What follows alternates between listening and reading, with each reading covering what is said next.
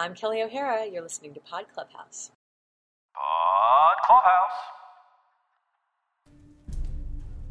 I won't say I feel no pity, because I do. But you have not only tried to get the better of me, you and Mrs. Morris have snubbed and belittled my wife. How could I allow that to go unpunished? I don't suggest that you men committed every crime that I'm avenging here. But to employ a modern phrase, I'm afraid you must face the music.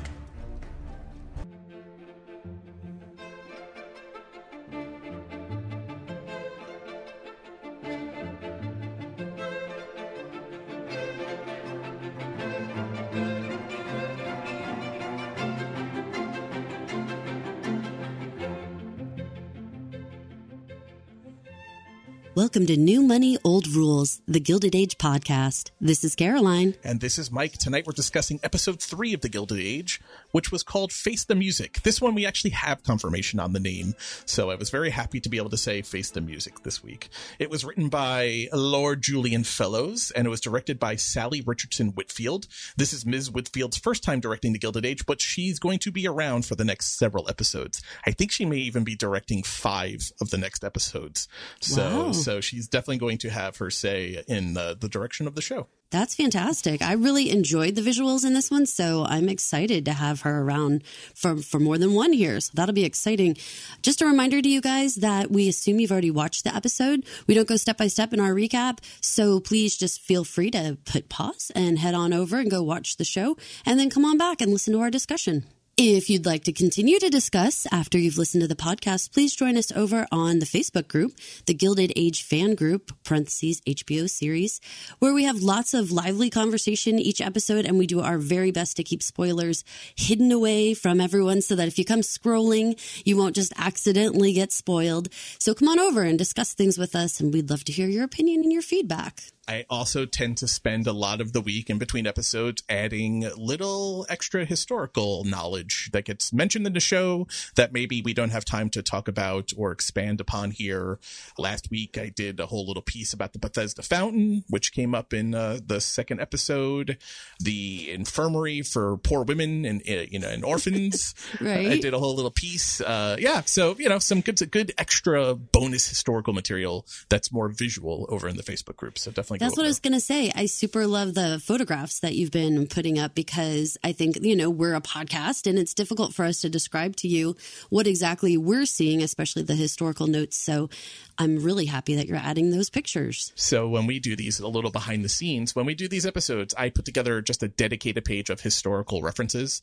And this one is literally a full page from this episode of historical information, which I think Caroline would jump through the microphone and strangle me if I was to recite verbatim here on the podcast. So you'll get a little taster to show a little bit of ankle, a little Victorian ankle, and then take it right back in this episode. And then head over to Facebook. That's awfully strong, you. I don't think I would jump through the microphone, but we do try to keep this concise for you guys so that you can listen to it on your commute or what have you. And, it's nice encapsulated.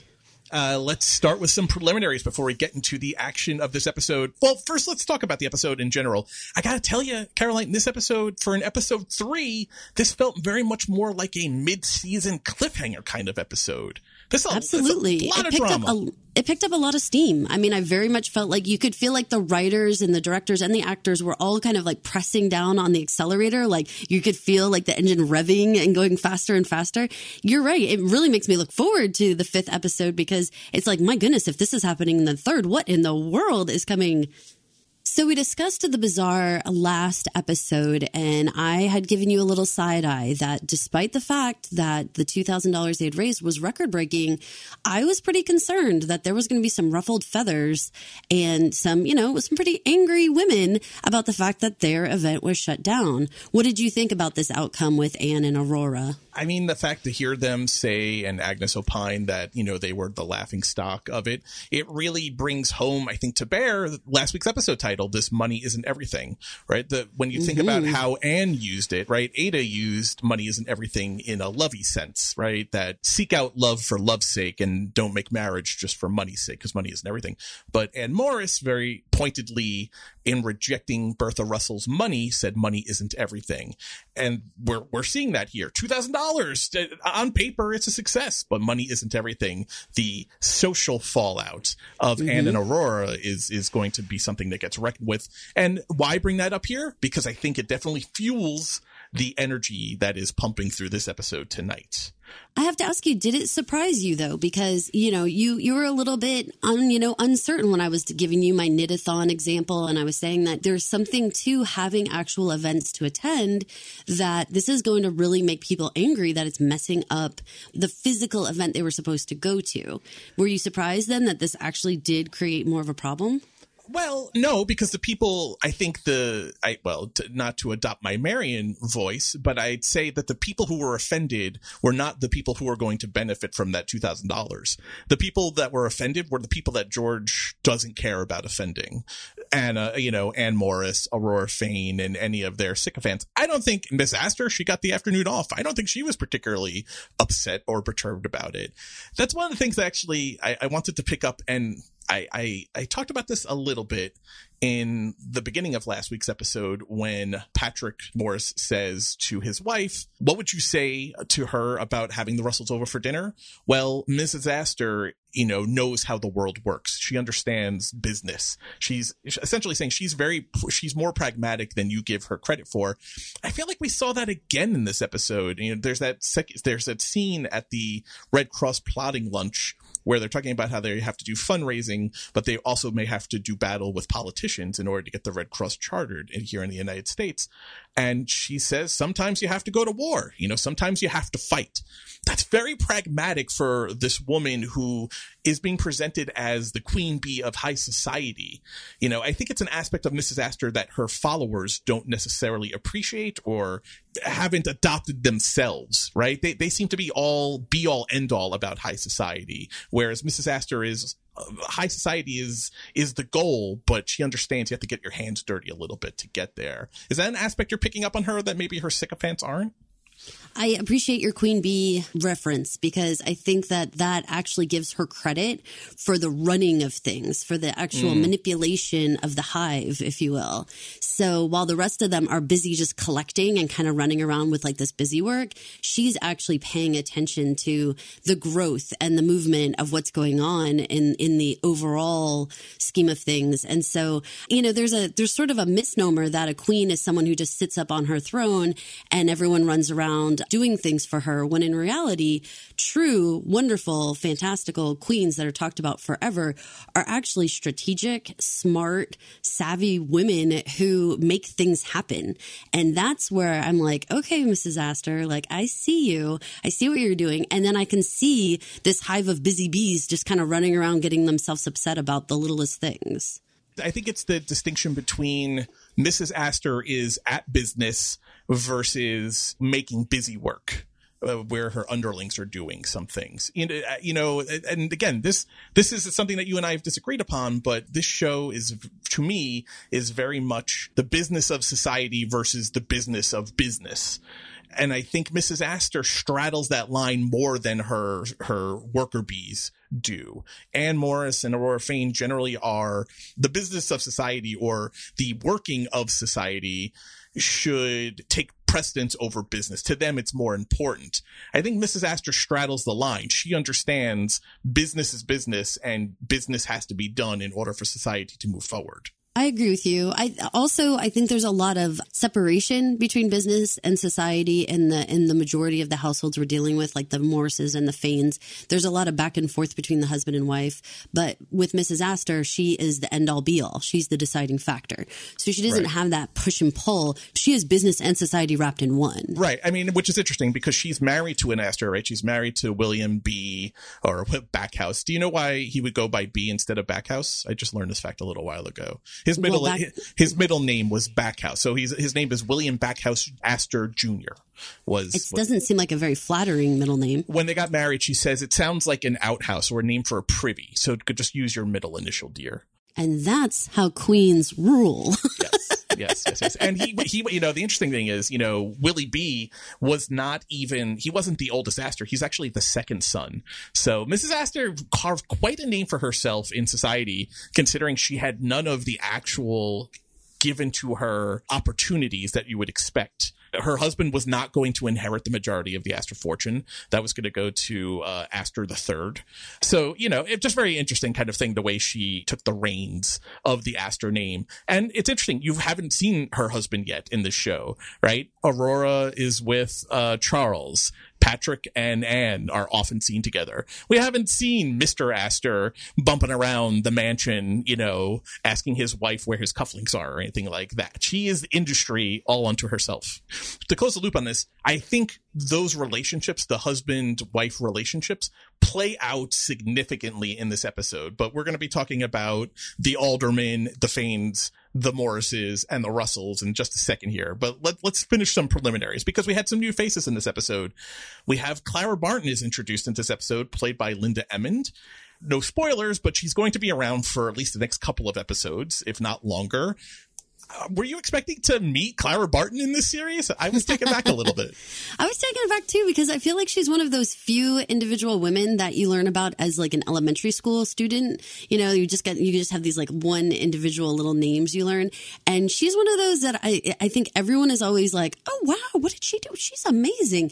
But you don't get that much. And then you kind of forget about her like later on as you're learning history. So I think it was fantastic that she was here. And I loved to understand the actual lore behind it, that she was having such a difficult time, because doesn't it seem like nowadays the Red Cross is like, who's opposed to the Red Cross? Like, who are these people? So I loved that they showed like even these things that we have today that we 100% take for granted, that everyone just thinks they're a wonderful idea, were a huge difficult thing to get past and actually make happen.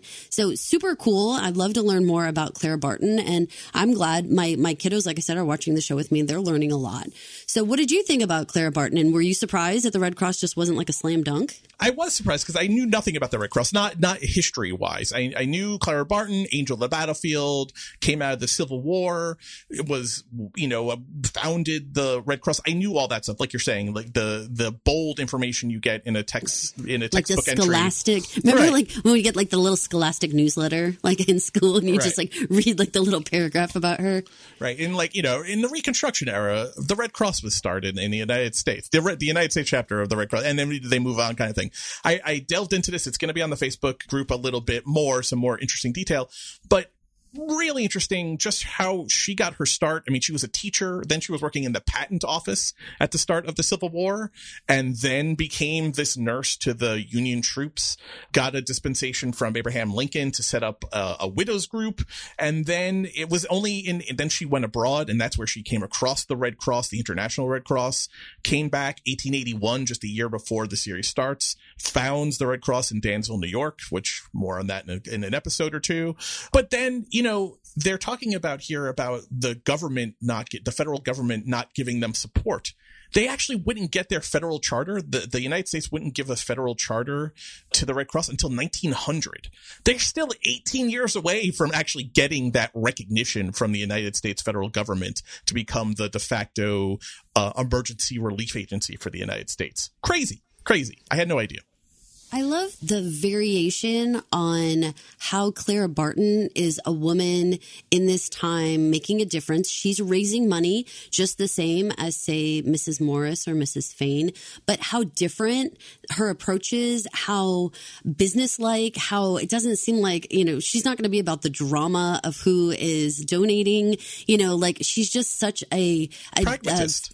Yeah, just a breath of fresh air in terms of like, I'm not playing these reindeer games. We're here because this is a serious issue, and we're not doing this, like you were saying in previous episodes, we're not doing this for looks. We're not doing this so people can pat us on the back. Like, we have real work to be done. Right. And if they're going to delve into a charity and use that as the backdrop for the reindeer games, I think that's a perfect descriptor of what some of these ladies are doing and how they operate. I'm glad that they're going to do the Red Cross, because I think we're going to learn learn a lot about it. And what you were just talking about, how she is a pragmatist. I'm here to raise money, and fundraising would continue to be a struggle of hers for the next 20 years. She ends up leading the Red Cross for 23 years. Fundraising is never her strong suit. But yeah, she will go, she's going to have to make a decision of, I don't care where the check is coming from. I just care that the check is coming. John D. Rockefeller, the Rockefellers, the scions of new money, the enemies of Mrs. Astor and the Van Ryns and everyone else we see in the show. He was one of the 4 families that donated money for the Red Cross to build their headquarters in Washington. So she wasn't playing society's rules. She was playing fundraising rules, so very interesting, really, really interesting stuff. It's great to have that as, again, having it be a woman. Yes. So that there's this real, okay, what are we talking about when we're saying, well, they seem to be kind of spinning their wheels. Like, if you're over here planning like a luncheon to discuss your fundraiser versus having Clara Barton be a speaker and stand in the front, and it's handled so much more, I want to say, professionally than just like, let's all have lunch and talk about a fundraiser. Like, those two things, these are very different ways to approach things. I want to just correct myself. What she received from Abraham Lincoln was the permission from him to operate a missing soldiers office to help locate missing troops for their families and friends. It was not necessarily a widow's office from the war. So just a little clarification there. It's interesting listening to you talk about Clara Barton and the role she's playing here and the use of her as a woman stepping outside of the rules of society. She's someone that I'd like to see Marion take inspiration from, right? She's kind of doing the things that Marion keeps talking about in all these lunches. She says it again in this episode, almost like a broken record, which I know drives you crazy. But again with she says twice in this episode, she brings up, why not just ask the people with money to donate money? They've got the money, and she says that even in the Red Cross planning meeting. That seems to be in the same kind of vein or a role model or a mentor that you'd think Marion would look up to, is this kind of Clara Barton-esque figure. And Clara doesn't seem to be the type of storyline that we're going to be following that is going to be about appropriateness all the time. That's like a huge thing with Marion. Like, is she allowed to be involved in this cause? Is it appropriate? And I think that that's something that it's nice to get away from that feeling and just be like, this is a true need. We need to handle this in it like a roll your sleeves up, not like prim and proper concerns kind of way. Another new face we had introduced into this episode, finally a face to the name. Mr. Scott, Peggy's father, joins the show, John Douglas Thompson. Some people may know him from his role in Mayor of Easttown. Anyone who is in the theater, that follows theater, like so many of the characters in the show or actors in the show, he is a renowned stage actor. I just found this quote. I felt like I had to say it. Ben Brantley, who is a theater critic for the New York Times, he described Thompson as, quote, one of the most compelling classical stage actors of his generation. Wow. I mean, that's a significant thing to put on someone. And, but I think just gives you forewarning of what you would expect from Mr. Scott. What's your first impression of him as he hits the stage finally? Arthur drew me in immediately. He has this look on his face and this warmth and this, like, I leaned in, like I was like wanting to really hear him and watch him and just listen to every little part that he was going to be explaining to Peggy. I was like, what is this guy about? And why am I so just like drawn to him? Yeah. So it makes sense to me as a stage actor. I really feel like there's something like larger than life about a stage actor because playing to the back of the house. Right? I mean, yeah. And I felt that way. Like it came through the screen. That doesn't always happen, and there was something about the way that he was projecting himself and his character as like, you need to hear what I'm saying. And this is going to shed a lot of light on Peggy's situation, everything, what our rapport is, the dynamic of the Scott household. You can gain a lot just from just this very small interaction, really. When we started this show, one of the things we said about Peggy and her character, we have the benefit of screeners. We've seen ahead from what you guys have seen. We knew race was going to become an aspect of her story, which up until this episode really hadn't been discussed about too much, not in depth in any kind of way. And she also had this family life that was very mysterious. Yes, we'd seen her mom, played by Audra McDonald. I believe Dorothy is the name of the character. So we'd seen her briefly, but it's really a shroud over Peggy's personal life. This episode really starts to pull that back. I think just, yes, we have all the Christian Advocate stuff, which we'll talk about in a second, but just that first meeting when she's standing across from her father on the sidewalk and she has to move out of the way for the White family. Mm-hmm. I mean, just watch, feel the intensity of Mr. Scott watching his daughter have to move out of the way of these two white people. Man, that said so much and was so well done. Just watching that, just the facial acting, just the body language that he's emoting here. And Peggy too. I mean, she's having to be subservient to these people that she doesn't even know for no reason other than the color of her skin. Like, for a show that hasn't yet really delved into race, I feel like they kind of took the scab off of it and began to delve into it in this episode. I think that Arthur's bristling was so, palpable. And they were in the middle of an important family, conversation between the two of them. And it was like, are you kidding me? Like, step around us. Like, you're going to make us have to stop and basically yield to you two because of the color of our skin. And you could tell that was his message across the board with Peggy. This whole, you could be the high society within our own world, but you are forcing yourself into this white nonsense over here that we're still kowtowing, and we don't have to do that. We have the money and the status elsewhere. You don't have to do this. You don't need to come in the back door.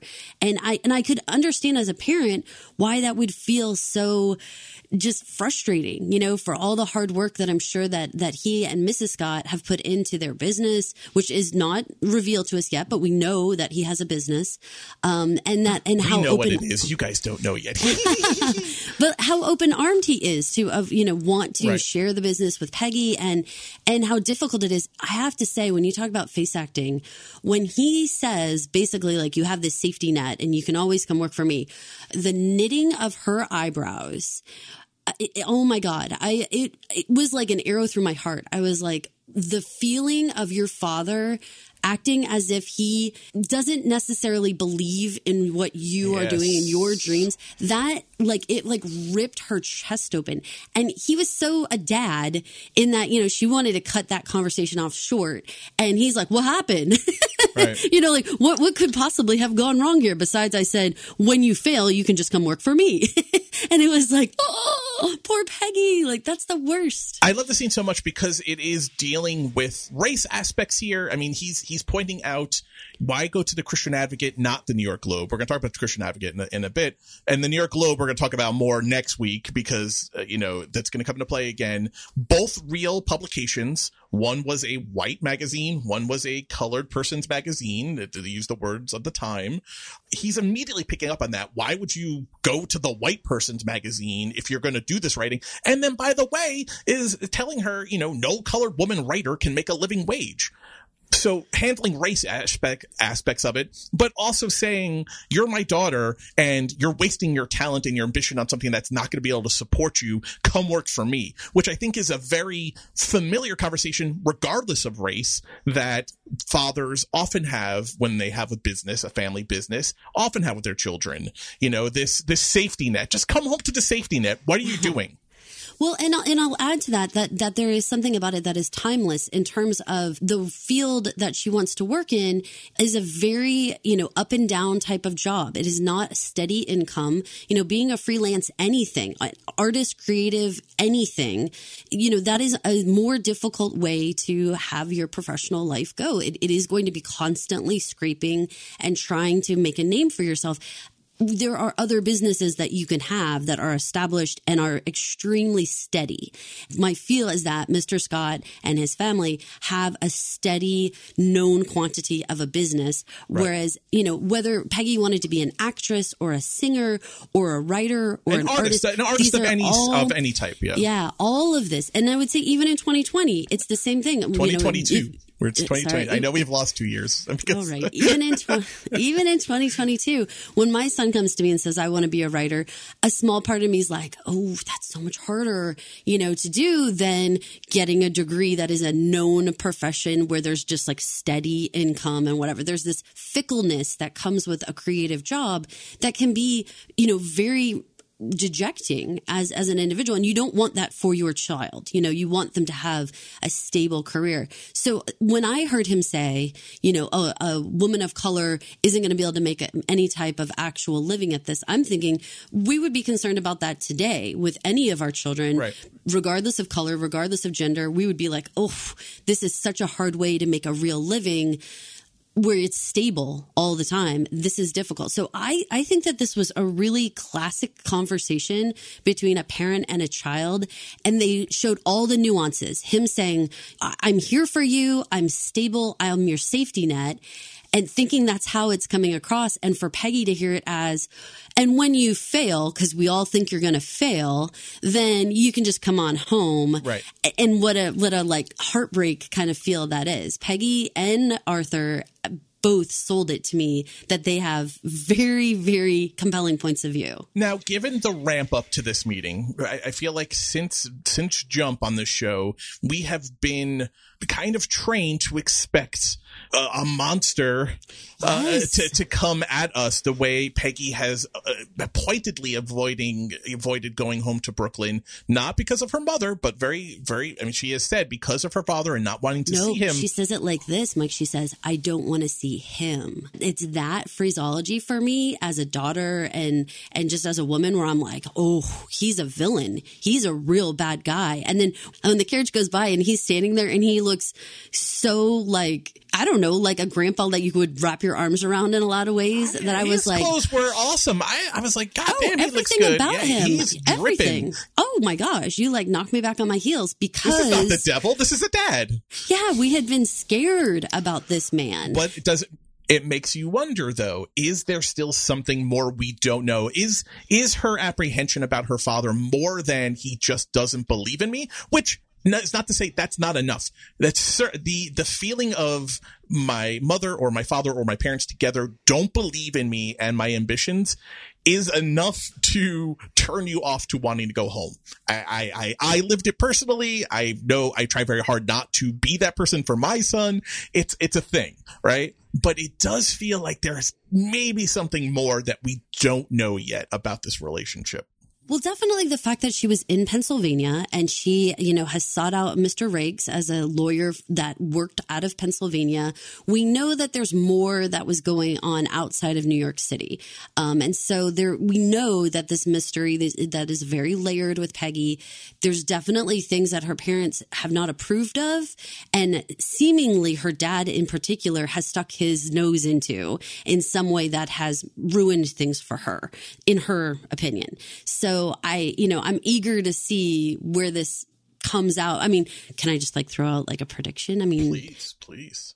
Is it too reductive to think that it is about a man? Does that feel like, don't be going there? That's too, it's not just going to be about her falling in love with someone who he doesn't think is an acceptable match and somehow he wrecked it? I thought that before this episode, and I'll tell you why. Okay. I thought it was going to be man or maybe romance relationship as a possibility. So when Marion and Peggy go to Mr. Rakes' office, this is where they set up, Marion and Tom set up the agreement to meet in Madison Square to look at the Liberty torch hand. They're actually there for Peggy to have a meeting with Mr. Rakes. You'll recall he is helping her with this mysterious matter that she has that we don't know anything about, right? When they went to Bethesda Fountain, we ended up following Marion. We didn't get to hear the conversation between Peggy and Mr. Rakes. Now, as Peggy is going into Mr. Rakes' office in this episode, we hear him say, only the beginning, as he's closing the door, we hear the beginning of his conversation with her. He says, I've confirmed your suspicions, and then the door closes and it's trails off.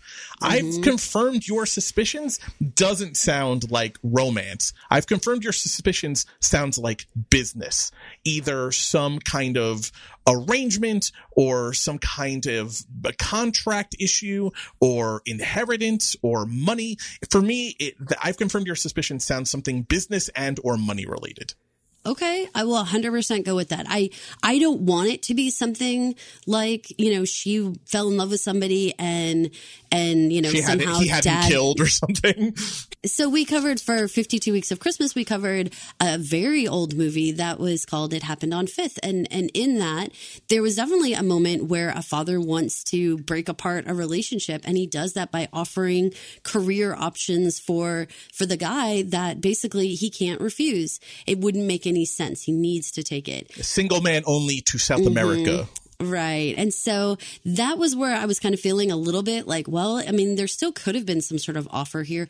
But I like your idea better in terms of as soon as Mr. Rikes, and God, my ear was like to the television speaker, like, what is he going to say as that door's closing? Your suspicions are correct. I mean, all of that was like, what? Like, this is a much bigger mystery, more than just we need to do some sort of paperwork that you need a lawyer for. Like, there's actually detective work going on. But in your letter, you said that you're a secretary. So I am. To a Mrs. Van Prine. But you never mentioned you were... I'm not sure we can see you today. But Mr. Carlton's letter said he wanted to meet. What is it you expect of us? I'd like your editor to publish my short stories. Wasn't that clear? In the Christian Advocate. Really? Is there a rule against publishing the work of people like me? Well, not a rule. I read your magazine a lot. I like your editorials. And I liked a recent article about the importance of equal rights. I want to test it. She is the antithesis of Marion in every way possible, in ways that I love. I love how she presents her arguments. I love how she defends herself. We see it twice in this episode. We'll play both clips. This sets the tone of, your magazine is all about equal rights. And here you are telling me we don't publish people like you? I'd like to test your magazine's ethos. It's so fucking smart. It's so good. That and of course, as we move forward through that conversation in the office, her calling them right on the carpet and saying, I'm sorry, the Christian Advocate is asking me to lie. Like, I mean, she just has no problem speaking the truth of what is going on. And you're right. It's so refreshing compared to the conversations we have with Marion, which tend to just be questioning. Yes. Yes. Questions, but not giving some sort of information that refutes what the person's saying. Like, her way of arguing is just to ask a question, but then it just lingers. And most of the time, it seems that the other person can wiggle out of it by just saying something like, let someone else talk, or like, that's quite enough, or like, you're being inappropriate, that kind of thing. Whereas with Peggy, when she says something, it is fact in a way that the other person has to respond and has to say something to refute that. I have a job that requires me to oppose people as part of my de rigueur. And there's nothing harder to refute than a logical person who makes well-crafted statements. Peggy is a logical person who makes well-crafted statements. She is smart. She is on the ball. She knows what she wants, and she is not afraid to go and get it. The way she handles herself from the time the camera turns to her in this office, in this waiting room, all the way through to her meeting with Mr. Carlton. Let's listen to how that story goes down, which I think, again, given the subject matter, I think she handles herself so well here. We'll start with the story about the little girl who lives by the bay. Now, there are adjustments we'd ask you to make so that your work is more palatable to our readers. Of course. The little colored girl would need to be changed to a poor white child. But why? Our readers will not identify with a colored girl's story of redemption. But you said my stories came back with the strongest recommendations. Were those from white people? Of course. But then wouldn't their reaction be indicative of your readers? Why would you change an integral part of the story? Because it would cost us most of our readership in the South. I don't approve of the system, I can say that. But once gone, those people would not be back. I see. And it goes on. And you know what? She doesn't get up and storm out of the office, even at that point. She goes on to find out what else is going to be required of her. And he goes on to say that your name is fine. Your name doesn't indicate anything about you in any kind of significant way, meaning her race. She learns that she basically would have to sign an NDA and never disclose that she is the one responsible for the Peggy Scott column or the Peggy Scott stories. And also being reminded that when you sell your stories to a magazine, they are no longer yours. They are the property of the magazine. Work for hire. It's the bane of an artist's existence. I understand Mr. Carlton's position here. The system is what it is. Society is what it is. Our readership is in the South and doesn't want to read stories, redemption or otherwise, of little colored girls. You can't dismiss that out of hand as much as you'd want to, because it's a business. And he's not they're not in the business of crusading, right? They need to sell magazines. I'm sympathetic to that. All of that being the same, I'm Team Peggy here, so it's also repugnant to hear being said out loud, and it's the kind of thing that should make the hair on your arm stand up. What's your take on how she handled herself here, and as well as Mr. Carlton's, responses to her and their interaction? She was extremely professional. She pointed out all of the important aspects of why what he was saying didn't really make any sense at all overall. And he was, I'm sure, spot on about what would happen with the readership. The tricky part of this that I've asked a bunch of people, having watched this episode so many times, I have some people in my life who are authors, as you're a writer. I really wanted to know from someone who was passionate about their own writing, how do they feel about the idea of being paid well, but you can't be recognized as the actual person who wrote it? What is the most important thing to an author? Is it getting your word out there? Is it getting your stories recognized? Or do you need that personal portion of being recognized as the author? And I got really different responses from some people. It was definitely all over the place in terms of, I don't need personal recognition. I just want my stories out there and I want to get paid to write. So it would be okay by me to simply sell my stories and not be ever recognized. To other people who are like, no, it's important to me that I am recognized as the creative force behind particular characters or storylines. So for you, like I said, you're a writer. What do you feel like about this?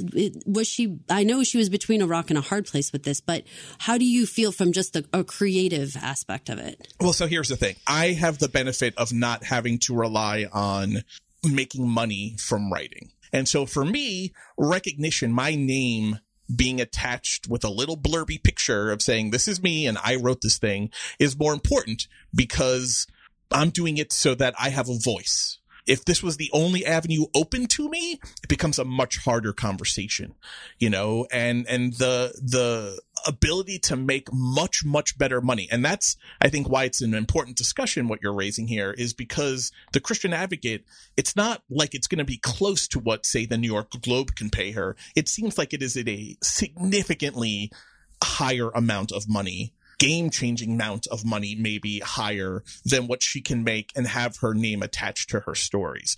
Not her name. Her name is going to be attached to her stories, but having her identity, who she really is, attached to her stories. She's in a different position than I am because, again, she's faced with either going back to the safety net of her father's business or doing this and making money at it. I don't know. There's a part of me that feels like if I had to sell a story and not have my name on it, and it was the difference between being able to feed my son, I think maybe I probably sell the story. She's in a particularly tricky situation, I feel like, because it isn't like she has to feed her son or something like that. She has a job as a secretary and she has a roof over her head and she is able to do her writing, and it is right now seemingly a pretty good situation. She isn't over a barrel in terms of, if I don't sell a story this week, I don't eat. It's not quite like that. So she has the ability to be more choosy about how this goes down. I am removing myself from what I would do because I'm not someone who's in a creative field. And I think within my own job as an educator, I would never get personal recognition for like, no one is like, 30 years old and saying, I can read because of Caroline Daly. Like, my name is never going to be attached to the work that I do. That's not true. And that's not true. I know for a fact you have had students reach out to you years later and give but that's on a very personal level. That's not like no one's writing an article about it and saying. And I'm not like publicly recognized on the street. I'm not, it's not going to be, oh my God, it's that teacher, like that's never going to happen for me. I have to like not weigh in on how I would feel. And I do think it kind of depends on what type of writer you are and what your perspective is. And if you feel like you really need whatever perspective you have to be like raising awareness on something, then maybe you're like, you know what? The cause is bigger than my name. This needs to be out in the community right now. And it's not so important that I'm the one that wrote it. But I can see it from the flip side of like, yeah, but once you start selling your stories and your name is forever removed from it, then what? What have you done in terms of longevity? You'd always be arguing with people of that very first moment that she has with him where he says, did you really write this? You would forever not a great way to start a conversation. I mean, he ends up turning into a compliment, but man, could you imagine going into an office and the first thing the person asks you is, you wrote this? Did you really write this? That is demoralizing for that to be the first thing out of someone's mouth. To be honest with you, we don't have the benefit of knowing anything about her writing. So we don't know anything about what it sounds exceptional. The voice. It does sound like she's incredibly talented. And so unfortunately, as a woman, do I feel like I have had someone like be like, wait a minute, you're the one who like does that? Yeah, because I think that, it happens every day where you're just automatically like, it can't be you. You can't be the one that's doing this. So there is something to all of that in addition to race. There's gender at play here. I understood that he was trying to say, hey, you're getting an opportunity that two white guys down the street aren't getting. And when she shoots back but they're never going to be in my position, man, I was feeling that so hard of like the whole, you should just be thankful for what you're getting. And it's like, don't even try to act like you're doing some sort of charity work here, like then my writing's better than their writing. And that's why I'm in this position. Like, don't act like that to me. Right. You're not making them sign an NDA that they don't disclose their Joe Schmo white guy. And the readers didn't choose their stories. Right. So whatever. Who cares? You can go say, the horse outside didn't get offered the job either. Who cares? Like, why are you comparing me to people who are beneath me talent wise? But at the same time, yes. And, to the example of why, depending on your situation, it changes. Do you take this offer or not? She does have a job. She does have, Agnes Van Ryn's secretary job. She is not dependent on feeding her family by selling the story. So I think she makes the right decision by walking out. I'm happy Marion supports her and says, she made the right decision because this, until Peggy sells this story and hopefully sells the story in the way that she wrote it without having to change the color of her character, without having to hide her identity and who she is. Until she does that, it's always going to be in the back of her mind. Did I do the right thing by walking out of that office? And maybe it's really important to point out that it was a two-step decision. I mean, it wasn't just having to hide her identity, which is really what I asked you about. But additionally, they were asking her to change fundamental portions of her story that basically erased her personal experience from it.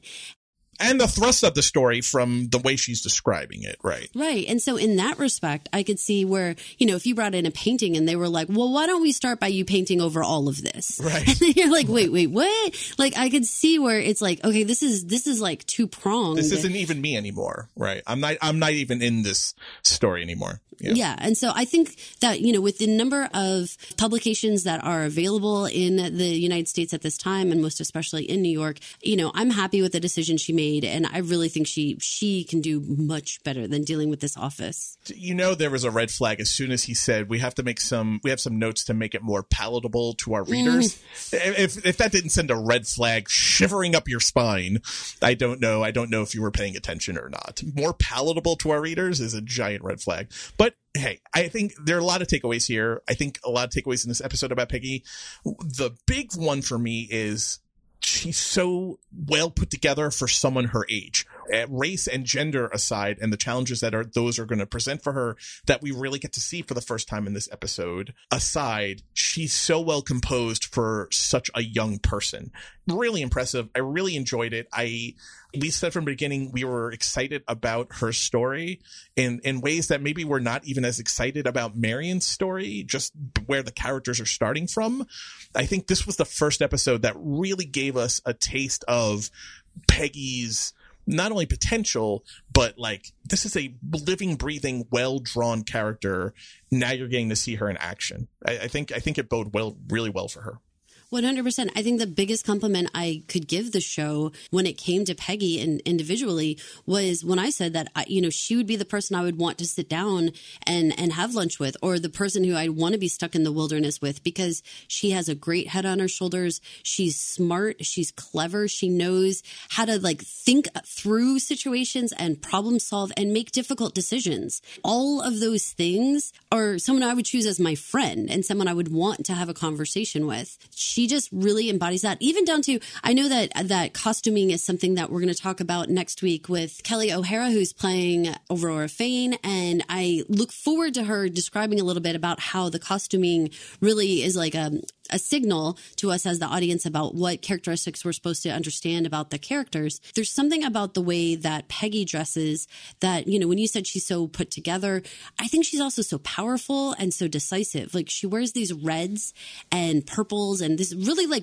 royal type colors to me that just they're so saturated. They're so just like she can stand on her own 2 feet and handle anything. When she's sitting in that waiting room, there is an air and an aura coming off of her that all of the other older men in that room can't possibly match. There's a boss level coming off of her, palpable, I felt like, coming off of her, an intensity coming off of her. A storm is coming and you have to reckon with me kind of power coming off of her that none of the other 3 men in that scene sharing the bench with her could possibly rise to. And as an actress, I really feel like there's something about the way that she's playing Peggy.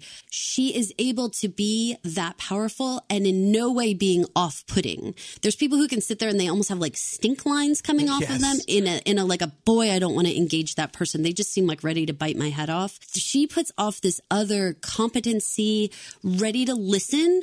She didn't say, I'm not going to change anything about my story. She's like, what are you talking about? What do we need to do? Uber professional.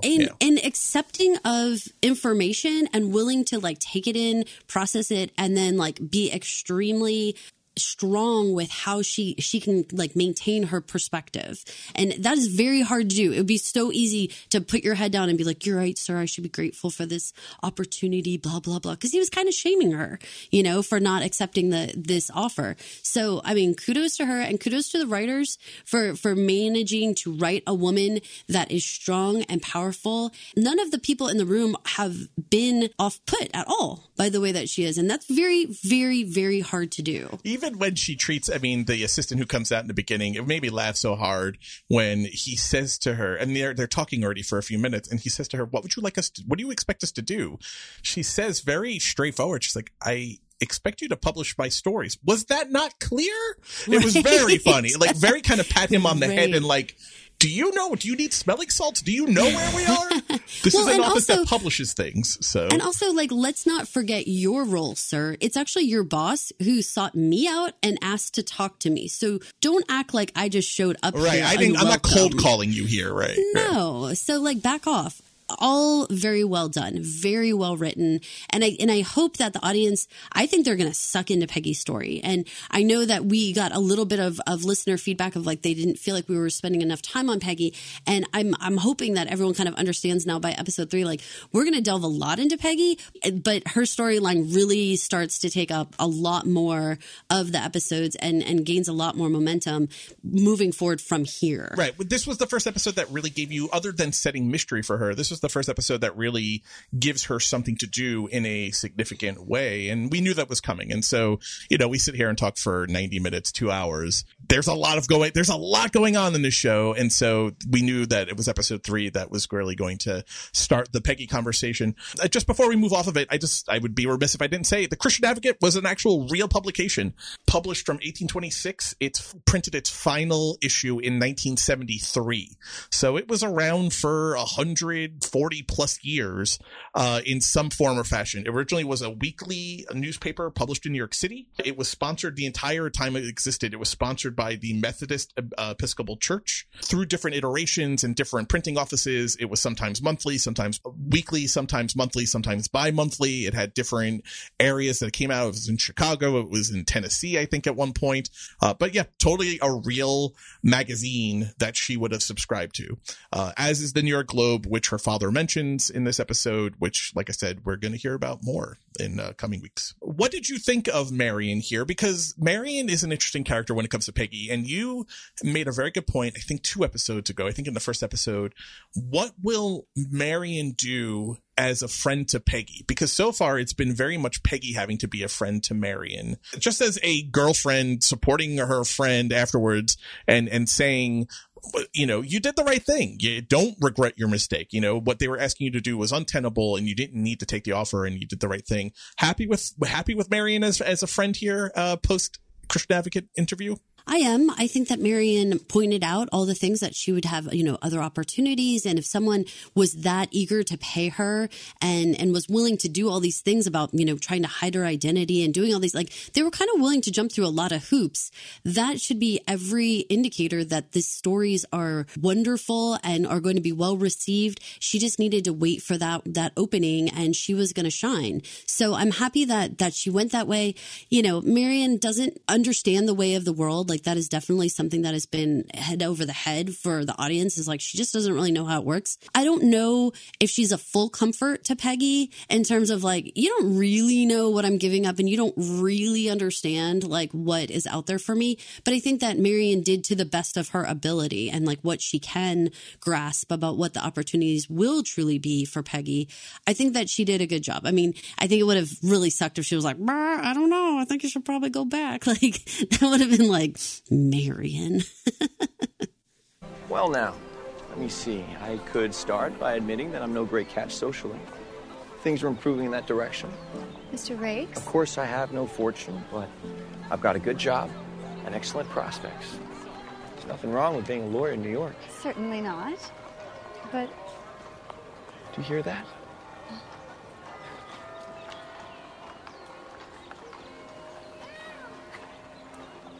And if it's devotion you need to be sure of, then I can say, hand on heart, there is no man living who cares more for you than I. Let me spend what remains to me of life in the sole cause of making you happy. Mr. Rakes, we've only met a handful of times. You see, for me, I knew it once, when you came to my office for help that time. I could have asked you then, but now I'll keep on asking until you say no. Dun, dun, dun, shocker. I mean, my dude, too much, too fast. What are you doing, Tom Rakes? Or Swoon? Is this every person's fantasy? Like, to have a man be so pot committed so early, since the moment she came to his office in Pennsylvania, he's wanted to marry her? Come on, you're smelling a little bit like Cornelius Eckert III to me. I was very thrown by this. I was like, why are you doing this? And what, you know, I know at the very beginning, you and I had a lot of conversation about whether or not Mr. Rakes was, you know, suitable as just being a friend and that he was coming to New York City, and was this really going to be fast tracked to be a relationship? And, you know, I was really not, I didn't need this. Like, Marion has so much growing up to do. She has so many things that she needs to experience that no matter what Mr. Rakes is offering, I feel like it's like way too much and way too soon. I mean, what do you think is happening here between the two of them? Do you just think this is smelling a meal ticket? I understand where Agnes is coming from. And let's play that clip, because I think you have to have the whole conversation of Agnes's feeling on Tom Rakes and the way I think a lot of the audience will I think this is going to be one of the storylines that's very polarized. People are either going to be very team Agnes here or very swoony. What are you doing, Marion? Please, say yes to this man. I don't think there's going to be a lot of middle ground when it comes to this whole storyline. So let's play Agnes's take on Mr. Rakes. Who sent it? She'll tell us when she's ready. It's from Mr. Rakes. He got the job he was here to interview for, so he's living in New York. And what is that to you? You can't ask me to cut him dead. My dear, should you meet Mr. Rakes in the street, then of course not. But I suggest only that you do not seek him out. He is not fit to be one of your circle. He is not a suitable companion, that is all. Oh. It seems like a great deal to me. I do not wish to marry Mr. Rakes. Then we have no quarrel. But I don't accept that he's not fit to keep me company. Certainly, he has behaved like a gentleman to me from our first meeting. I think I should be lucky to be in his company. Oh, Henry, must you live on in your child? Can you not set her free, for pity's sake? But what's wrong with him? He is an adventurer. Will you concede nothing to my age and experience? I tell you, he is an adventurer, and I am never wrong. He's an adventurer, and I am never wrong. I mean, her track record's pretty good. Listening to her break it down that way, you're never going to be able to marry him. Cut bait as much as you can with him. But then you listen to Tom talking about his position, and I liked his self-confidence. I have no social standing and I have no financial standing right now, but my prospects are excellent on both fronts. I am a lawyer in New York City in the Gilded Age. I'm going to get there. So kind of get in on the ground floor with me now, Marion, because we will skyrocket together. I think that's his pitch. And Agnes is not having any of that because all of that is new money and affront to her. I like his pitch, but as a storyline, as a proposal for Marion, no, dog. No, it would completely stunt her character's growth if she was to marry this man now. She hasn't learned. She hasn't lived at all. Well, and once again, going back to the idea of what does Marion bring to the table, they are not George and Bertha. They are not two strategic, hardworking people who are going to climb the social ladder together. Marion is not bringing that much to the table. And I don't just mean, in terms of bringing family money or anything. Yes, she has some amount of status. That's true, sort of. But other than that, I mean, she doesn't really have these hopes and dreams. She doesn't have these goals. She even the idea that like, hey, we could climb this world together. She's like, I'm questioning the ladder like constantly, right, right. So this ladder is dumb to me. Yeah. Right? And so in a lot of ways, it's like, I don't even know that it's like that great of an appeal to her, like you're not really hitting the button of like what she actually cares about. So what do you think the attraction is then for him? What about Marion? What is Marion bringing to the table? What is Rake seeing in her that is like, hubba, I gotta lock her down. I can put a ring on it. She's very pretty. But beyond that, what's the attraction here? She's unmolded clay. She's a very soft target. She is not going to be difficult for him to woo, basically. She's somebody who is brand new to New York City, has a lot of questions. She's brand new to the world. Right. They already have a little trust bond between the two of them. I mean, he's absolutely the person that she turned to when her whole world was falling apart. Now she's got a little bit of footing and has the aunts. And so to that end, it is a built-in social status for Rakes, to be able to marry into an old money family, despite the fact that money doesn't come with Marion. I mean, I get it. I understand the appeal here. And maybe she is, of the women that he's dealt with in small town Pennsylvania, maybe she absolutely knocked him out, over. And he is 100% in love with her and maybe loves the fact that she doesn't know her way around the city. He absolutely uses his little factoids as a way to wow her, right? Like, often he's like, let me tell you about this statue. Let me tell you about what's going on over here.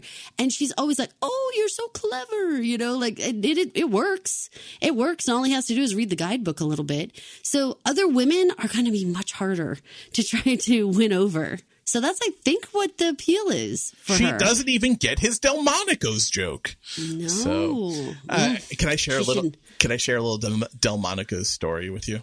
Always. So Delmonico's has actually played a part of my podcasting life because it was the restaurant of choice in the Alienist series, which I covered via written recaps and then did a podcast for the second season. The main Delmonico's is down near the stock exchange in Manhattan, very lower Manhattan on Beaver Street. And I've been there many times in my career. The second time I was ever at Delmonico's, I had the Caesar salad as I was waiting for my delicious steak. Delmonico's makes a wonderful steak. Ate it down. It was delicious. I was horribly sick the entire rest of the day. I had the worst food poisoning of my life because of the Delmonico's Caesar salad dressing and anchovies and stuff in it. It made me violently ill for the rest of the day. God. And yeah.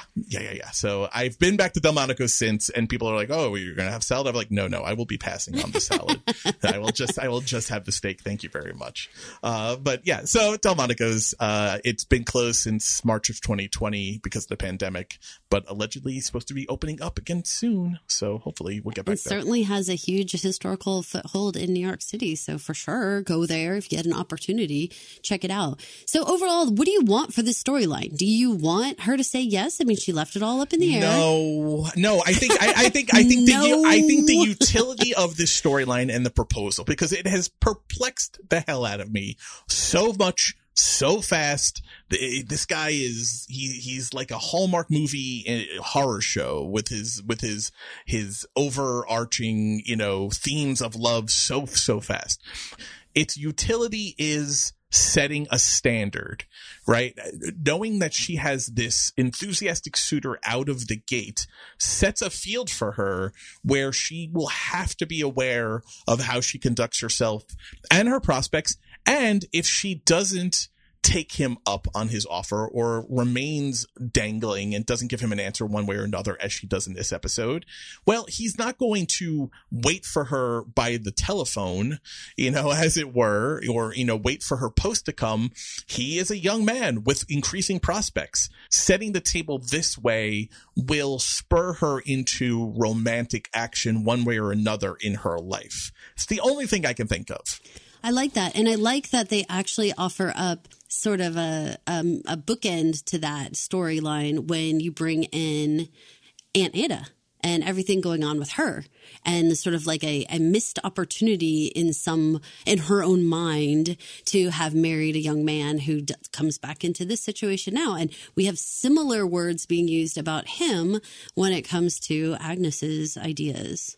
Before we get there, though, let's definitely talk about Cornelius Eckert III.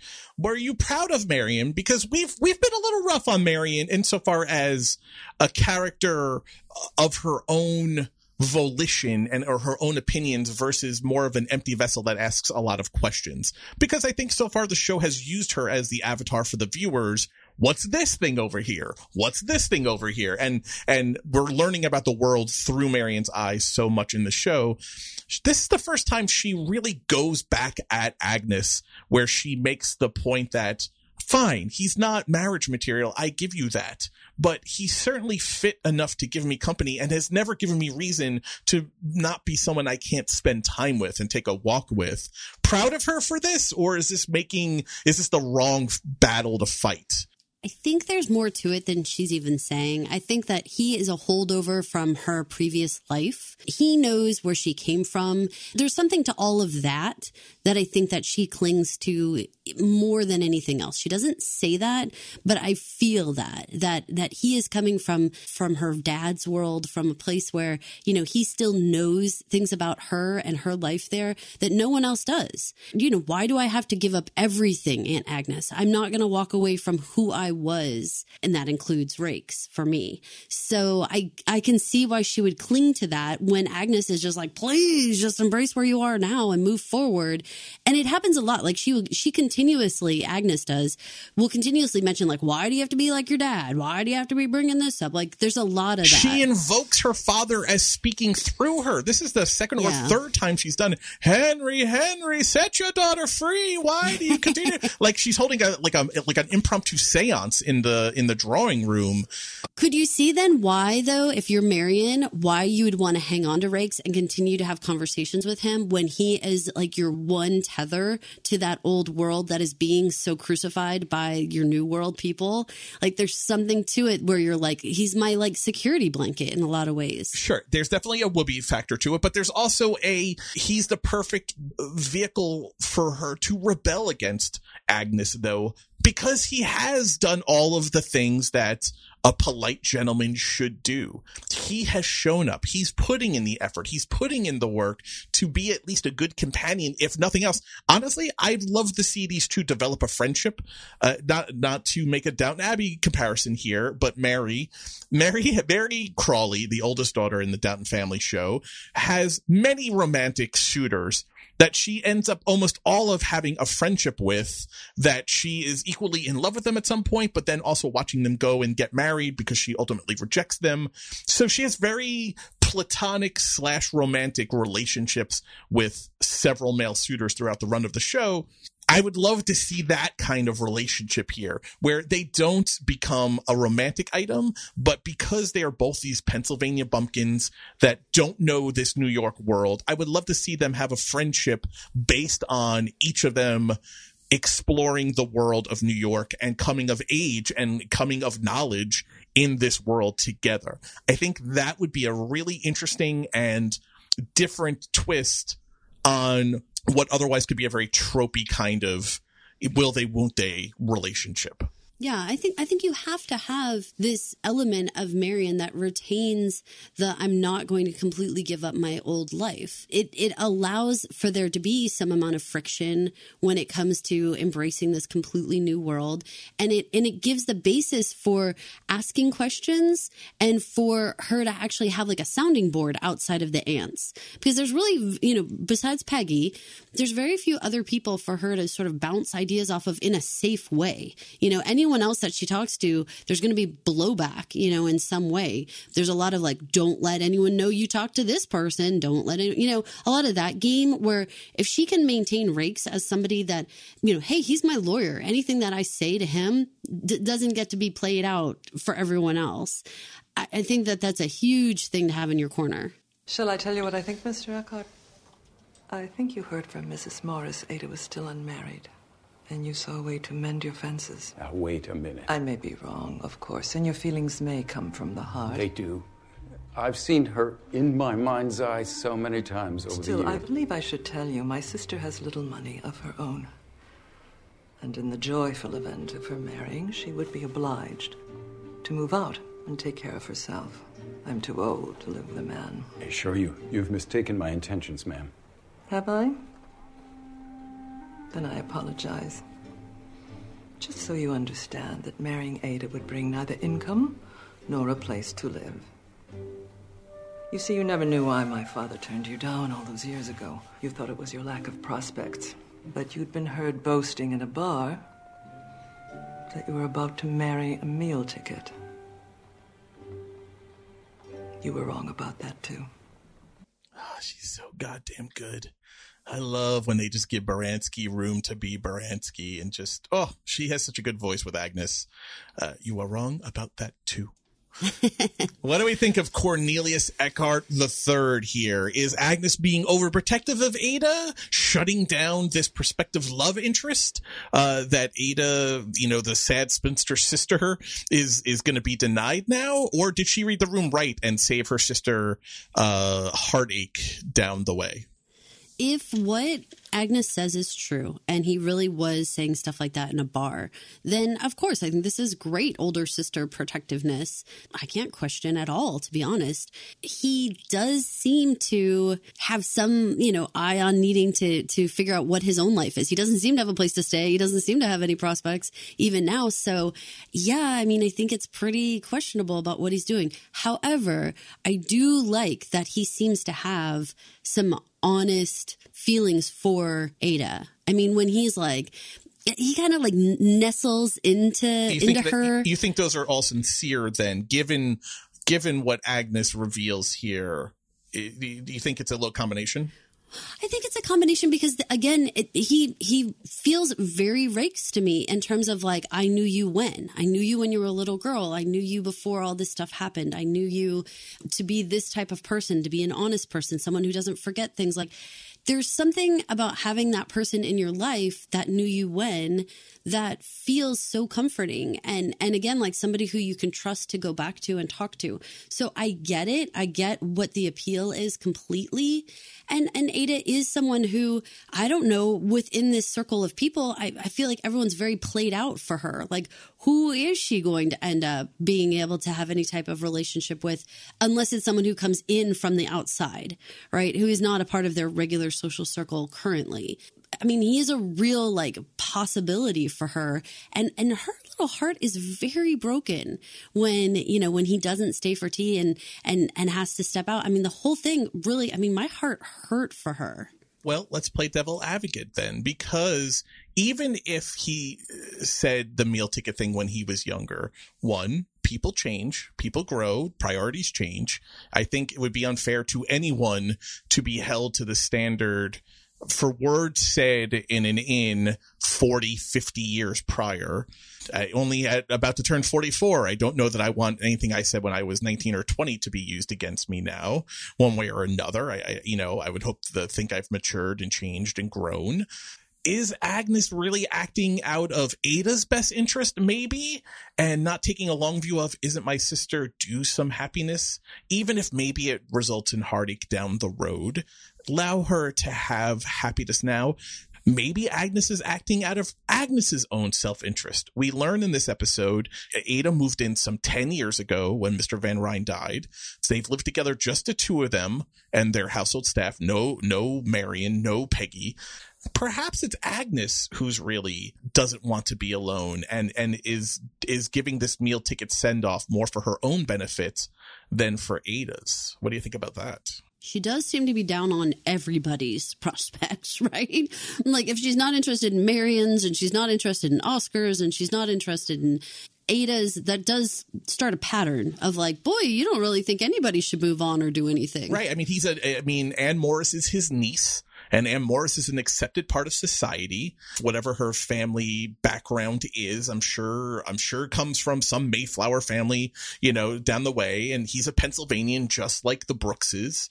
So there's some pedigree there. Clearly not a lot of money, if any, but there is pedigree in Cornelius Eckhart III, aka Mr. Noodle.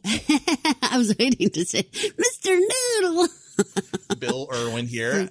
Those of you who love a little Sesame Street Elmo action, that's Mr. Noodle. Watching this a couple of times, I do think there's an aspect here where Agnes is very protective of her sister because she's very sweet to her after he is essentially thrown out. She lets Ada pick the menu, which for Agnes seems like a very generous, sweet thing. But I feel like maybe she's acting more out of her own self-interest and circling her own heart wagons than maybe what is best for Ada here, because Ada is so sad. And this is the first time people have paid attention to her. You can see it when he's flattering her at the Red Cross luncheon, the way he's just so clumsy and fumbling for words after Clara Barton's first luncheon talk that she gives. I don't know. I feel like Ada needs a little love in her life. She's so sad seeming. I definitely think that the way that he leans into her and they kind of have these little, they're not secret moments, but they're like intimate little conversations where they're like, oh, that's not the Ada I know, like that kind of thing, that to have someone bolster her that way and feel like, I am smart. I don't forget things or whatever. That is a threat to Agnes's control with Ada as well. Control, Agnes's watchword, control. Yeah. Agnes is interesting because there's times when she has been very generous and very open-minded to like what makes sense to help other people. But, she's so quick to shut down any idea of like, you're not moving in here, and PS 8, I'm not giving you any of my money. I'm not going to do this. I'm not going to do that. And you can't have any of mine. And it's silly. Like, you have this huge staff. You have a huge home. Who cares if they were like sort of dating or having some sort of courtship? Who's it really bothering? But you're right. Like, I mean, when you inject anybody in, whether it's Rakes or Eckhart, You invite unsolicited opinions into your home and somebody else having some control over your family members. And that's not Agnes's jam. She's not interested in information that goes against her personal beliefs. New York is a collection of villages, my dear. We know the people who live in our own village. But not the ones who don't. The Russells live in your village, Mama. I could throw a stone from here and break their windows. Don't tease me. I'm not. I'm stating facts. I'm not concerned with facts. Not if they interfere with my beliefs. I give you prejudice in a nutshell. Oh, stop talking to yourself and ring the bell. I'm going up to change. I doubt it, Mama. I'd say you will come down again without having changed at all. Oh, Oscar, you scamp. Teasing the listeners at this point. We're That's at okay. 81 minutes and we haven't talked about the major thing yet. But, Oscar is a scamp. Man, he is a complicated character. I like Blake Ritson so much. The actor, he sells this guy so much, but he is the most Oscar Van Ryn is the most oily salesman character, I think, on the show. I don't know if I like him or if I despise him. And I don't know if this episode helped me decide that anymore. What do you think about how he is so forward with Gladys in this episode, getting himself invited to dinner, and his whole way of dealing with John Adams' grandson, his lover, and the way he talks to him and talks in front of him? I think that Oscar is playing the game, and Agnes would be kind of proud if she really understood all that he was doing. He gets how the ladder works. He understands the parts of the dance everybody needs to play. And I think he does a great job of making John understand that, you're important to me, but many people before us had to make these decisions. And this is why I chose this particular woman to be our beard, and why she works out. 3 qualities that Gladys embodies makes her perfect. She's got lots of money. She's innocent, and so she won't have any cause to question his relationship with John. And she seems nice. Hey, after the comment about Agnes married a man that you would not want to be alone in the room with, people being kind to one another actually really matters, because there's plenty of people who, when you just have the money portion, they don't have to be nice. They know what they're bringing to the table, and it does not have to be kindness in any form or fashion. You've already kind of expressed to our listeners that you aren't really for Oscar because of all of his rib nudging ways of winking into the camera and all that stuff. Is he actually growing on you a little bit? No, I mean, I like him, I like him in certain moments, and I appreciate he knows who he is and wants what he wants. There's an interesting conversation between him and John. It's the second time that they speak. He confesses to John that the perfect plan has perfectly fallen apart because of, at that moment, what Oscar sees as the ruin of George Russell. And John says to him, so the girl was not perfect enough to survive her father's ruin. Oscar doesn't apologize to John or to anyone, to himself, about the fact that he needs more money. He knows what his life requires. He knows the Van Ryn fortune, whatever he's going to inherit from his mother, is not enough to make it in this society at the level with which he wishes to compete. He needs an infusion of cash. He is so forlorn. I mean, he's taking a drink and he's just muttering to himself, she was perfect. She was perfect. It's an interesting relationship because John and Adams, presumably someone who doesn't ever have to worry about money, but does have to worry about his heart and the secret that he is keeping, seems very down on all of this perfect girl talk. He seems very turned off this side of Oscar. I think Oscar's not hiding who he is. Even when they're in bed, he says, nothing for you to worry about, honey, except for if it turns out that I actually do like her, kind of thing. Yeah.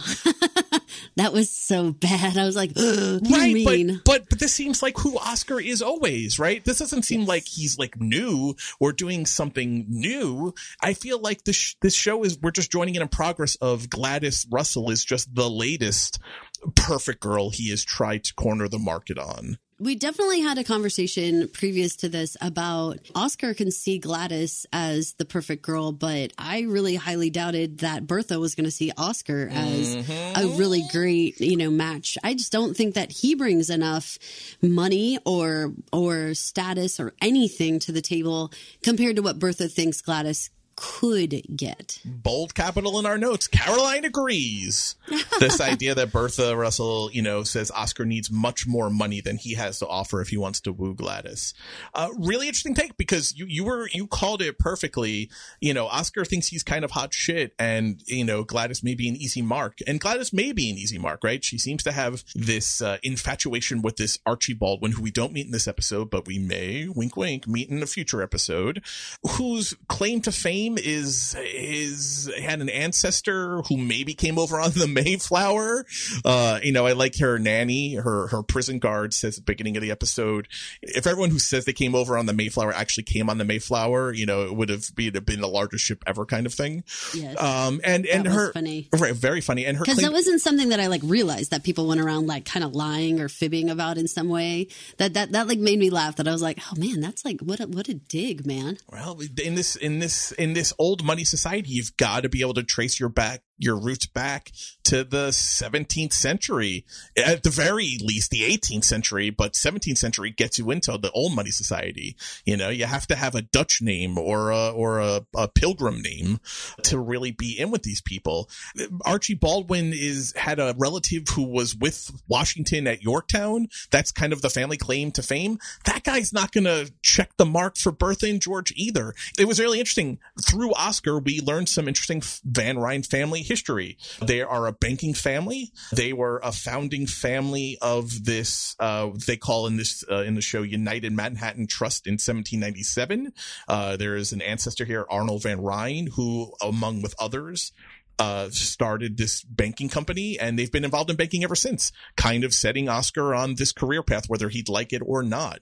I love that world building. There's actually a really nice parallel in real life called the Manhattan Company. It was actually founded by Aaron Burr. Again, there'll be more information on the Facebook group about this. Aaron Burr founded this Manhattan Company as a challenger to Alexander Hamilton's Bank of New York. It was started as more of a several different areas business, but he always had the idea that it would have a banking component to it. And it was founded in 1799.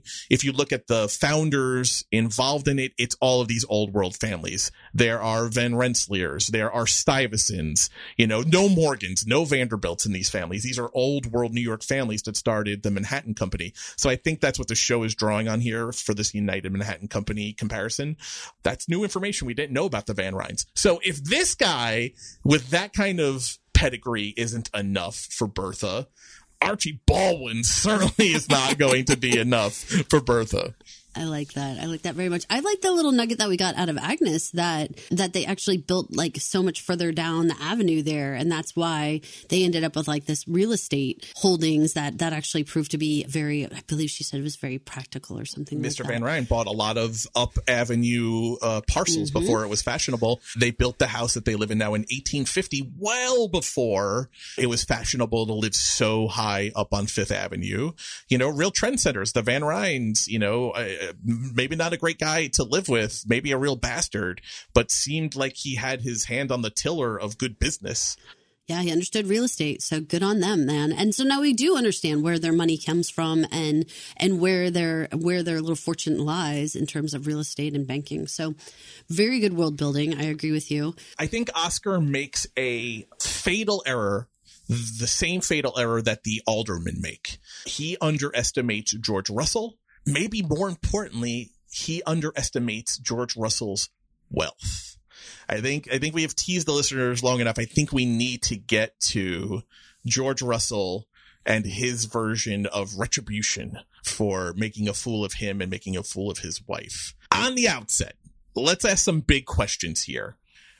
Does George go too far in taking a pound of flesh from the alderman? Part two, is George Russell responsible for Patrick Morris taking his own life at the end of this episode? I do not think that he goes too far with the alderman. I think that what they were doing was they were completely willing to ruin his fortune and ruin his family. No, I don't think that he needs to be feeling bad about that at all. When it comes to what makes the difference between the Russells and, say, the Morrises, the Russells have the attitude that they can make and spend a fortune again. They have no doubt in their ability to rebuild. So the idea of becoming ruined in some way is not nearly as horrible to Bertha or George, because they feel like they are strong enough, smart enough, and have the skill set and the talent to be able to rebuild again. Whereas when you have someone like Patrick Morris, for him, it's all like sand through his fingertips, you know, like it's all going away. And he doesn't have the wherewithal to say, well, I'm a smart man. I can rebuild my fortune. This is possible for me to do. That is where I draw the line between, like, they just have very different outlooks on life and their ability to believe in themselves and be able to rebuild what they had. So I don't think that George or Bertha are responsible for what happened to the Morse family. It's just a very different way of believing in yourself. I agree with you. And I think you're hitting on an important distinction between George and Bertha versus all of the other couples that we've seen. The Charles and Aurora Fane and Patrick and Anne Morris family. Patrick and Anne don't work together for Patrick and his money and his career. Patrick is an alderman who does his alderman things. Anne is a socialite who does her socialite things, and never the twain shall meet. And it seems Aurora and Charles are the same way. Bertha and George are wrapped up together. The first time she says, you made a fortune once, you can make it again. The next time she says it, she changes it a little. She says, we made and spent a fortune once. We can make and spend a fortune again. They are a unit. They are a unit in business as well as society. They use the one to help fuel the other. They are not separate entities. And I think your roots are always stronger if you can blend them together versus two skinny trees that are blowing in the wind independent and not relying on each other. I want to play this clip because I labeled this clip marriage goals. And I would hope any successful partnership, marriage or otherwise, would have this kind of bond together. I blame myself. My guard was down. Can't you fight it? Not in court. It's not illegal. There must be other ways. If I do, I will have to put a large part of our capital at risk. Very well. You understand what I'm saying? All this may be lost. You've made it once. You can make it again if you have to. There are moments, my dear, when you are quite marvelous. Useless, each without the other. Useless, each without the other. Man, Turner doesn't have a fucking chance, I hope.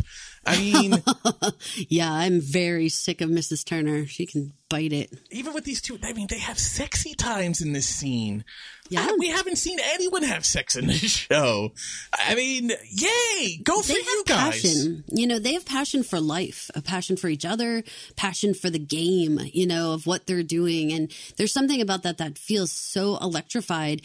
The visual that I get when I think about these different families is that we have, you know, George and Bertha, who are, I think of them as like American Ninja Warriors, right? Like they're going through the course, but they've never won before. So they're just like running as fast as they can, and they'll get knocked down and they just like get back up and start over again. And they're willing to do that. There's still like some sense of, it's fine. I'm willing to continuously try, and it's fine to get knocked down. However, once you become top of the heap, there is a terror in your heart about being knocked down because you're not so sure you're strong enough or have the wherewithal to make it through that course again and actually get back up to the top. It's okay because they've not made it yet. They can have several runs at the mountain and it be no big deal. You know, they just are resilient. But if you're at the top and you fall, well, that's a different story. So I get it. I get that they have a very different attitude about their experience. However, I would choose Bertha and George's relationship every day of my life because resilience and grit is everything to me. That is the only thing I would want you to have. in any type of relationship, because that, whether again, it's a business partnership or a romantic partnership, and what I would want to instill in my own children, obstacles are always going to happen. And these aldermen, the way that they play with their money, rely on power to take down other people. It's a dirty game what they're doing. And shame on them for not having some humility to realize that you can be taken down by your own game too. You know, none of these other couples are having this kind of conversation in open dialogue and transparency with each other. Can I tell you one of the things I love the most about the George and Bertha interaction in this episode? Please. It's that he doesn't just go and do it. He doesn't go and just start buying back his shares, putting the family wealth and fortune at risk. He tells her and asks her, he gets her permission, he explains it, he says it's risky, he doesn't sugarcoat it, he doesn't downplay it, he says all of this. Please understand what I'm proposing could cost us all of this. And he doesn't do it once, he does it twice. He runs it by her twice, as he should. This is not a decision to be made unilaterally. No matter what age, whether it's 1882 or 2022, the thing he's talking about doing here is something you have to be on board with as a couple. And he runs it by her twice before putting it into effect. I fucking love that. I love that because that respects her. It respects their relationship and their marriage. It demonstrates so clearly these two have a united front bond that the others don't. And it acknowledges the impact on her life that he has, which no other relationship is doing. No one is acknowledging the impact that they're having on their spouse. Whether it's business to social or social to business, no one is giving the respect that George and Bertha give to each other about how the moves they make are impacting one another. And I want to point out that they have Bertha being the one reading the newspaper and being so business savvy that she brings it to him and says, hey, did you see this? This seems like it's going to impact our deal. When you think about Anne or Aurora, could you even imagine them reading anything in the business section of the newspaper and bringing it to their husbands and questioning business decisions? Like, that is never going to happen, you know? No. And so, you know, Bertha is in it, and she is just as in it as George. And I really admire the respect between the two of them. If you needed any more, just going directly to your point, is the conversation that Bertha has with Anne, and she has to school her on the basics. And Anne says, oh, I understand how the stock market works, but she clearly doesn't. The information Bertha is dropping so knowledgeably and casually is information like Anne does not, I am convinced, does not understand the nuance and the specifics of the stock market and what has happened here, which warrants going into a little bit. And then I do want to spend a little bit of time without giving a financial, how securities and short selling works, without going into the minutia of it. I do want to talk about that a little bit. The scene right before we cut to Bertha and Anne Morris, George comes home. When Church takes George's coat at the door and says, where's Mrs. Russell? She says she's in the parlor or wherever, the library, with Mrs. Morris. Should I interrupt them? George doesn't need to. He knows his wife has got it. They are, if you guys watch wrestling or the Olympics are going on now with relay events, the relay events, team events only work if you can have a seamless transition between the people on the team. George doesn't need to go in and prep Bertha with how to treat Anne Morris. He doesn't need to give her lessons or cue cards. He knows she's got it. He can seamlessly hand her the baton and let her go. He doesn't need to check in. No one else, no other couple on the show has that kind of relationship. And then that allows you to have this scene between Bertha and Anne. You have neatly encapsulated the nature of dealing in stock. You try to guess which way they'll go. If you're right, you make money, and if you get it wrong, you don't. Well, of course I know that. So what is it you want me to do? I want you to ask him to show a little pity. To show mercy. Forgive me, but this is in payment for what? I don't understand. You come into my house, you make this strange request, and I'm trying to establish why. Do you feel I owe a debt of gratitude? Have you granted me a favor that merits a return? No. No.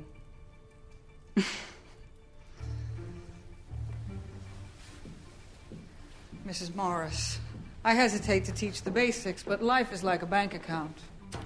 You cannot write a check without first making a deposit.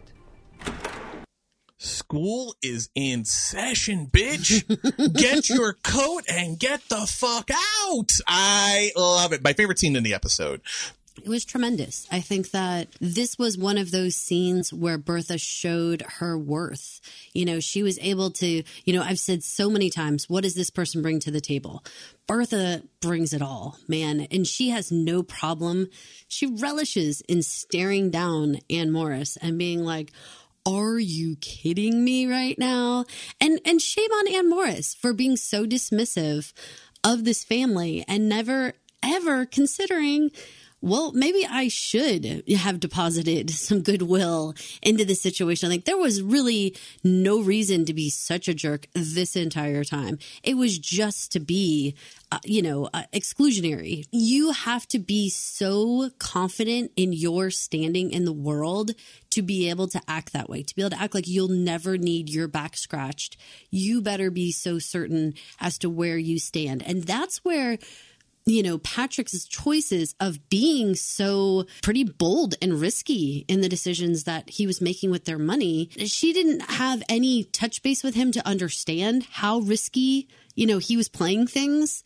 And the fact that he had done this kind of stuff before, lack of communication, made her feel like she was just, you know, standing on granite when in reality she was standing on quicksand this whole time, you know, and you know, take your punishment.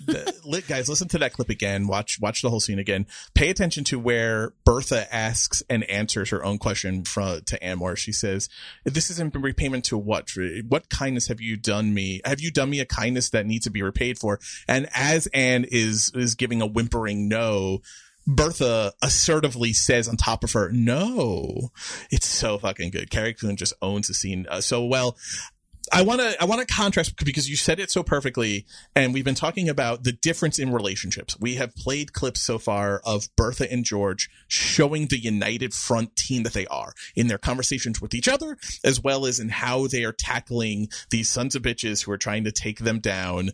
That's how a good team is doing it. Let's listen to the Fanes. Let's drop in on the Fanes and the Morrises, because this is how they're scrambling to end the bleeding that they're suffering.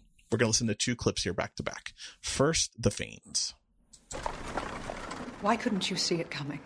Because it's always worked before. Then why isn't it working this time? Russell has more money than God. Can't you tell him there'll be no profit in the deal? We tried to make a fool of him. He won't find that easy to forgive. You should get changed. If he keeps going, I'll lose everything I own. We will lose everything we own.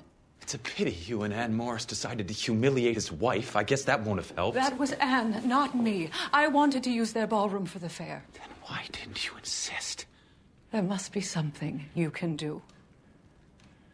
Appeal to his better nature. Important to note there, again, Aurora's sticking to her guns that it was Anne driving the bus. This is something we've talked about in all the episodes. Anne saying it was Aurora, and then Aurora saying in a much more believable way every time it was Anne snubbing Bertha. Interesting because of how it plays out. Let's listen to the Morrises, though, and then contrast how these guys operate versus the Russells. Could you go to him?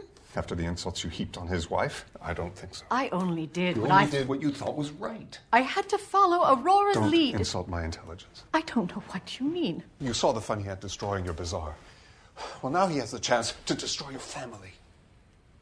Can't be as bad as that. You have to go to Mrs. Russell. Ask her forgiveness. Crawl, grovel, kiss her feet. Do what you have to do to get her to stop him. Patrick, you can't ask that of me. I'm not asking you. I'm telling you. Or you'll have no position, no house, and no one left to boss around. No one left to boss around. She doesn't get it. It's over. There's no high society life left for you. We are done. This is what you need to do. I'm not asking you. I am telling you. Right. That's a good impression. It's fucking intense. It's intense because they don't understand. Bertha and George are talking about it. What I have to do to fix this may cost us everything. Honey, you did it once. We can do it again together. We've built and spent fortune before. We can do it again. We are a united team. Then you get these jokers.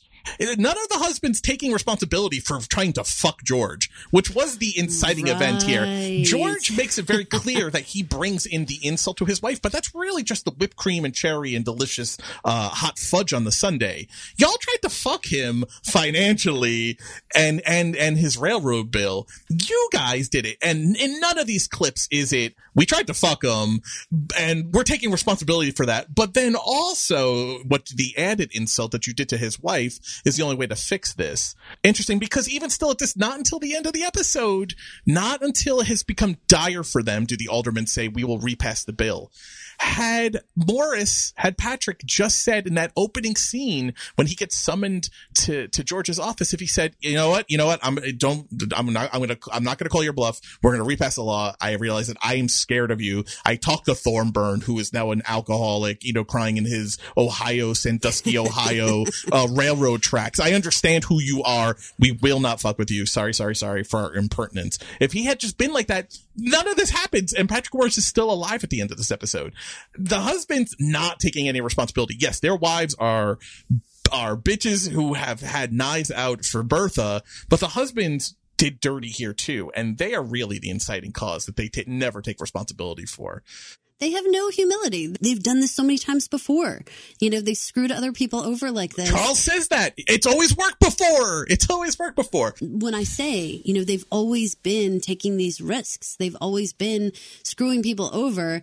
They shouldn't have this complex of like, we're upholding the way we do things. No, your husbands are dirty in the way that they handle things. Y'all just act over here like you're like spotless, but that's not the way this works. And if you didn't think it was going to come back to haunt you, shame. Let's jump to the end here because there's an important aspect of this whole thing that I am curious about whether or not George handles it right or whether George is right to handle it this way. Let's play. This is when the aldermen now have come, and the noises you're going to hear is the sniveling, snot coming out of Patrick Morris's nose, sniveling he's doing while he's begging on his knees. We've already lost enough to make us poor. But if it goes on for much longer, there's some among us facing ruin. Please, end it.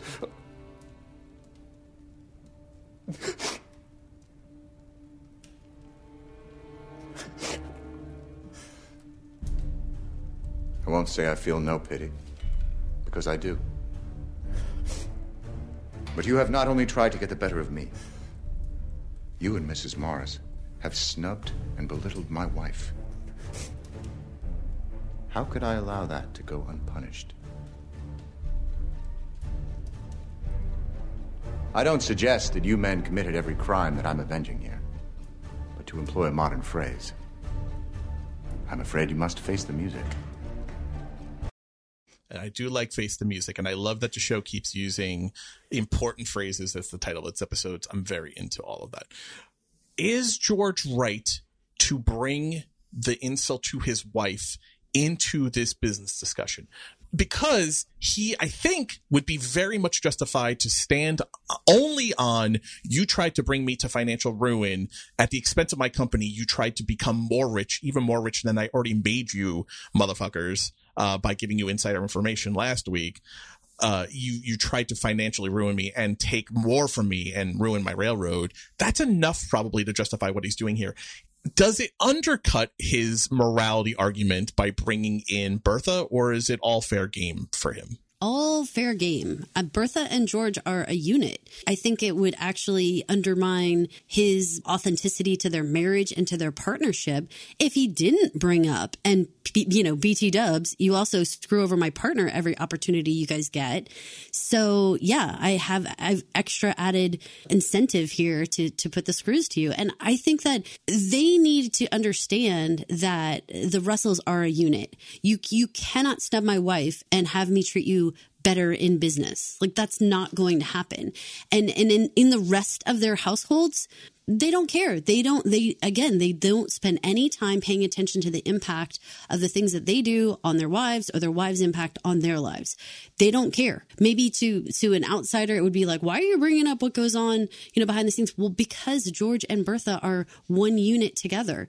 They are rising the ranks together. So no, he's not going to put up with you being rude and shitty to my wife. And then, also being horrible guys in business. You're going to pay for both of these indiscretions. Think about that clip, and I don't think I got it in the clip I cut here, but go back and watch a scene where Anne goes to Bertha's house and does a very poor job of groveling, and it's almost laughable when she says to ask for some pity and ask for some mercy, because she's so fucking insincere even in the scene.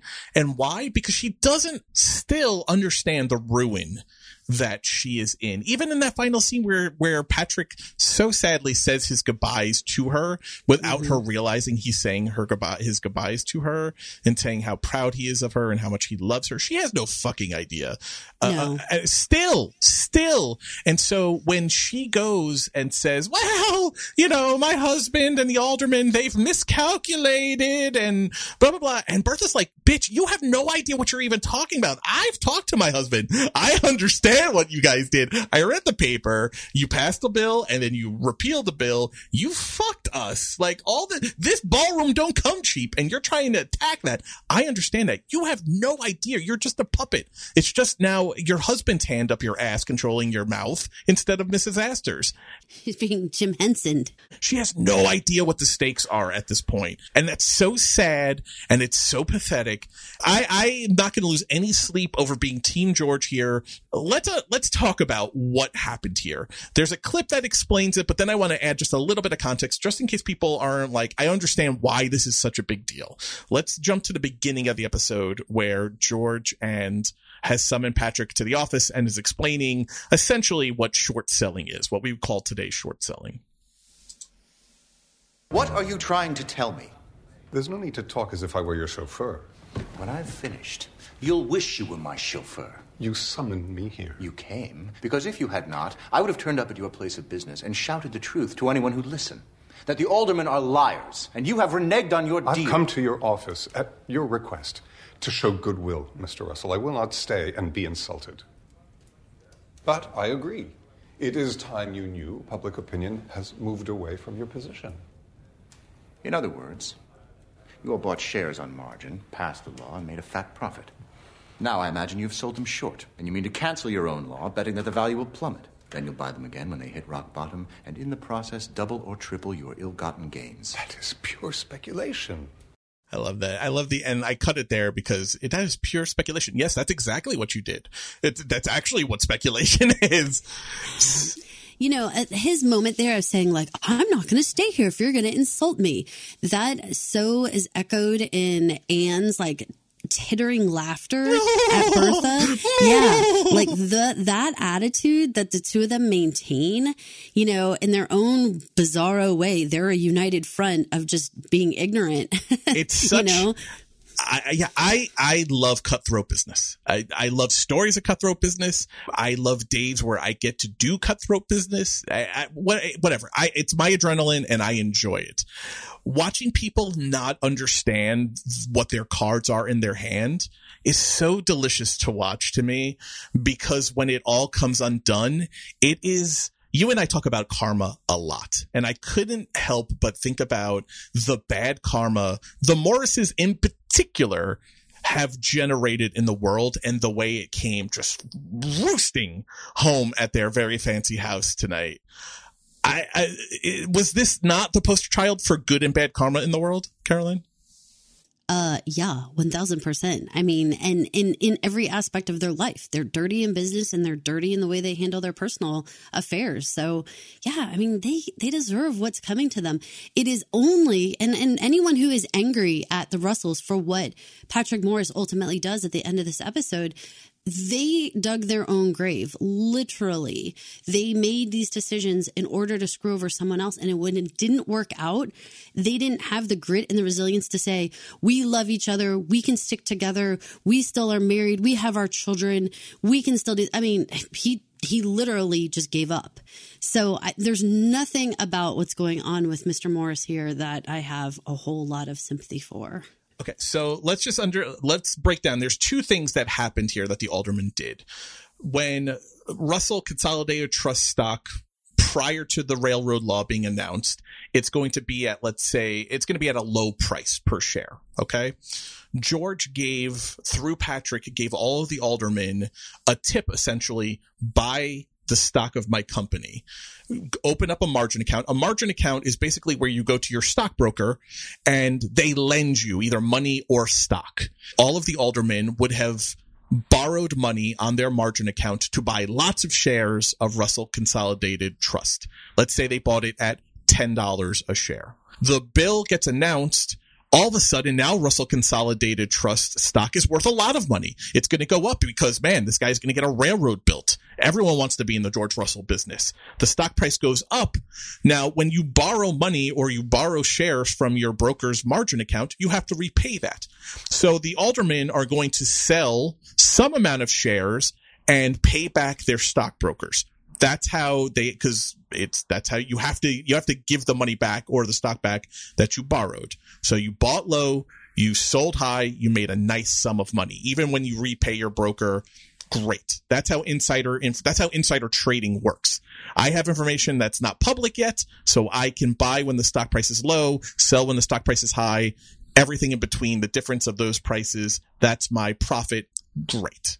And George is okay with that because it gets him the railroad bill passed. The problem comes for the aldermen, and this is where they get greedy. This is why I don't feel bad for any of the aldermen, because they made a ton of money off of the insider information. Fine, take it. It's legal at this point, if not unethical. By repealing the law, what the aldermen are doing basically is short selling. Here's short selling in a nutshell. They're borrowing shares of Russell Consolidated stock because they're anticipating the stock price to plummet. So again, using their margin account, they go to their stockbroker and they say, listen, I own 1,000 shares of Russell Consolidated Trust. Lend me another 1,000 shares of Russell Consolidated stock. And they're going to sell it at that high price. So they're going to sell their 1,000 borrowed shares. Right? They made it, it's at a peak price because they have to replace those shares, right? But the idea is the stock price is going to plummet. So what I sold at $20 a share, they're expecting to be like $1 a share, because when that bill gets repealed, now everyone's going to be like, oh, we're out of the George Russell game, but now we don't want anything to do with this guy's stock. So by repealing the law, it's going to plummet the value of his stock. So when the price gets back down to $1, they have to go back and rebuy the shares and give back their broker the shares that they borrowed. But now it's the opposite of trading on insider information. You made a ton of money by selling borrowed shares at a high price. Now you go buy and you go rebuy the shares at a low price and give back the borrowed shares. The problem with short selling is when you're anticipating the stock price to tumble, but then it goes up. And in this case, goes up astronomically because George is inflating the price of his stock by buying all of the shares he can. Supply and demand determines the price of a share. The more people are buying shares, any stock, the higher the price is going to be. So that's how capitalism works, supply and demand. So the aldermen, and Patrick Morris in particular, they have so much exposure. They have borrowed so much shares of this company that they have to give back. You have to replace the banks. The banks are going to come a-calling. It's called a margin call. The banks say, hey, you borrowed 1,000 shares. We need them back. He was planning on getting it for bargain basement prices. Now, because George is buying back all of his company's shares, the price is astronomically high. Literally, we'll take every dollar Morris has and almost all of the dollars that all of the aldermen have to repurchase these shares. If they even have that much money. I mean, they're talking being poor versus financial ruin. We're talking beyond bankruptcy. like being buried in potter's field because they won't be able to afford a headstone for you. If we're talking that level of poverty, that's what George has done by inflating his stock price by buying all of the private shares. That's what the aldermans did by playing this very dangerous game. Not anticipating that George wouldn't be able to inflate for any length of time his stock price. Eventually it would come crashing back down, and then they would be able to go rebuy the shares. Again, these guys don't know. It's the same mistake Oscar makes. They don't understand George. They don't understand the vastness of his wealth and his commitment to not getting fucked by them. Yeah, it was a game of chicken that they lost. It was a game of chicken that they lost. That is the best way to do it. But why the financial ruin is because Patrick will never, ever, ever be able to afford the money he would have to spend to repurchase all of the shares that he borrowed in anticipation of being able to short sell it and make a huge profit. So they made a lot of money, then got greedy, and now they paid the price for it. Shame on them, you guys. Shame on them. Shame on them, but it really takes the morality out of it. It's indefensible to really say, well, have pity on the aldermen. Why? Why? Because they were trying to ruin George. If George didn't take this act, his family's worth, the value of the company, the reason short selling works is because that stock would have been worthless. All of the stock of Russell Consolidated Company, which in a private company is the family's value, would have been nothing. It would have not been worth the paper it was printed on, the stock certificates were printed on. So someone here is getting fucked into financial ruin. It's either George and Bertha when they plummet the stock by repealing the law, or it's the aldermen who made money on George's largesse and insider trading information and then tried to make more money. I don't know. That seems doubly sinful to me. Yeah, they're greedy is the word. They were doing really risky moves, and they just were not acknowledging how they were acting and what the consequences were going to be for their own families. Honestly, except for Morris, why weren't the rest of them on their knees?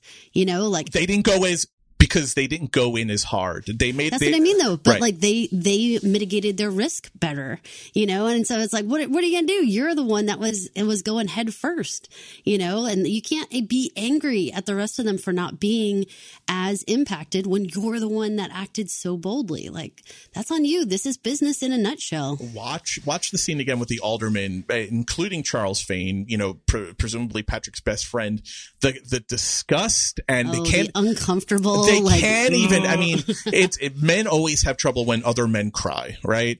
But this is such a level of they can't even make eye contact with him. There's one background actor who's kind of staring at him, but all the other ones are looking at their feet. They're looking out the window. They can't even look at him. They're so put off by this snoveling, snot-ridden groveling he's doing to no end.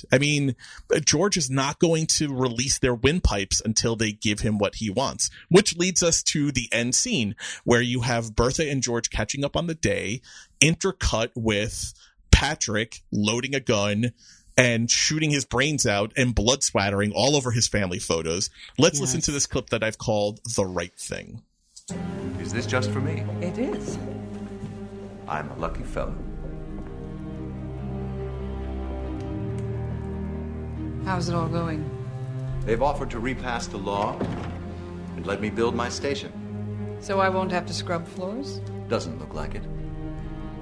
Is it finished then? Not quite, but almost. It'll be a long time before the aldermen try to get the better of me again. But I think I've punished them enough. That sounds very forbearing of you. I like to do the right thing, if I don't lose any money by it. This is the same lesson he taught Thornburn, but it's actually on a more grand. The stakes were even more than it was for Thornburn. Literally, this cost someone their life. But George, very consistent character. I'm going to make a lesson of you, and no one will ever try to repeat this with me again. People will talk about Patrick Morris's brains in his study for ages before anyone tries to fuck with me again this way.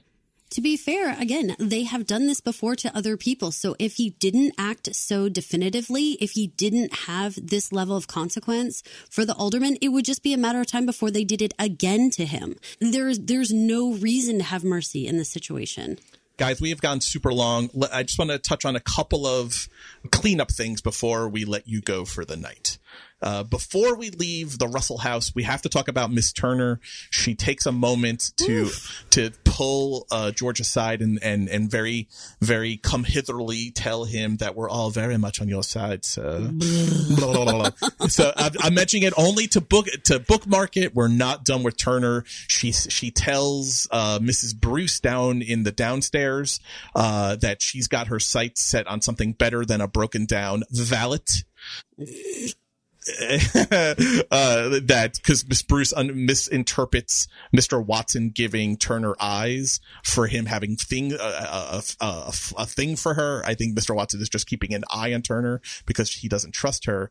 But this is Mrs. Turner. We're not done with her yet. We're not done with her trying to pin in her right on our bulletin board, along with Jack and Bridget. I want to put a pin in them because I want to talk about them next week about what's going on with them and what's going on with the sort of recreational side of the staff and dating and whatnot, and what's going to go on with them. I put a pin in Jack and Bridget. I do love a good Magic Lantern show. I love when that train's coming right at us. It's coming at us. Oh my God, it's going to come on the screen. Yeah, so I love a good Magic Lantern show showing us the train coming off the screen. We got to talk about Larry Russell real quickly. I don't understand what we're doing with this character. I thought he was going to be such a young thrust character with him and Marion. We're 3 episodes in. Carolyn, I don't understand what we're doing with this guy. We're wasting him. I dare say I'm worried we're starting to waste Larry. He's sitting here making potato farming jokes at his mother's expense. Very odd. Very odd. The Kerry County, that's an Ireland joke that his ancestors are potato farms.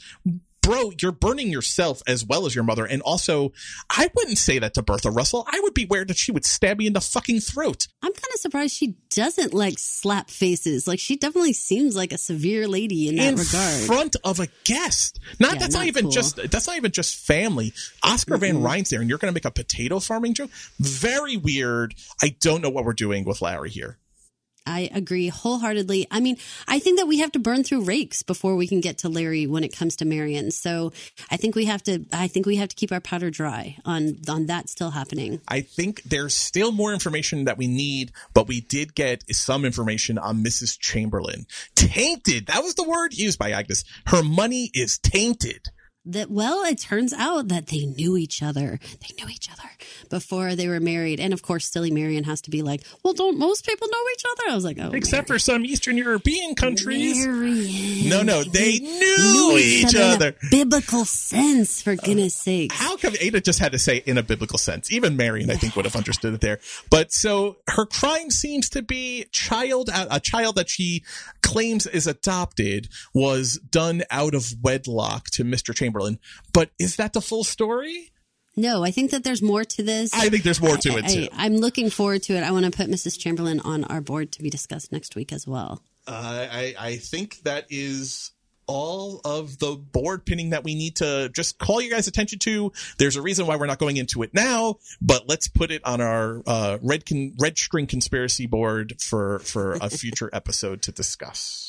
This is Caroline. And this is Mike. Thank you guys so much for listening to New Money, Old Rules, the Gilded Age podcast. If you wouldn't mind, head to Apple Podcasts, Spotify Podcasts, or wherever you listen to podcasts and rate, review, and subscribe. And while you're there, but especially at Apple and Spotify Podcasts, if you could leave us a 5-star rating on the old feed, because it helps promotion of the show. It helps us get visibility in those podcast players. And you know what? It's the right thing to do, and it doesn't cost you any money. And don't we always want to do the right thing as long as it doesn't cost us any money? I think so. Thanks for listening. Thank you for listening. This has been an original Pod Clubhouse production. Pod Clubhouse is a podcast network dedicated to encouraging collaboration among podcasters and friends to bring a fresh voice and diverse perspective on a wide array of content. Please visit and leave a comment for us at podclubhouse.com. Rate, review, and subscribe to our podcast feeds on Apple Podcasts. Follow us on Twitter, Instagram, and Facebook. You can find us at Pod Clubhouse. Our DMs are always open, and we'd love to hear from you.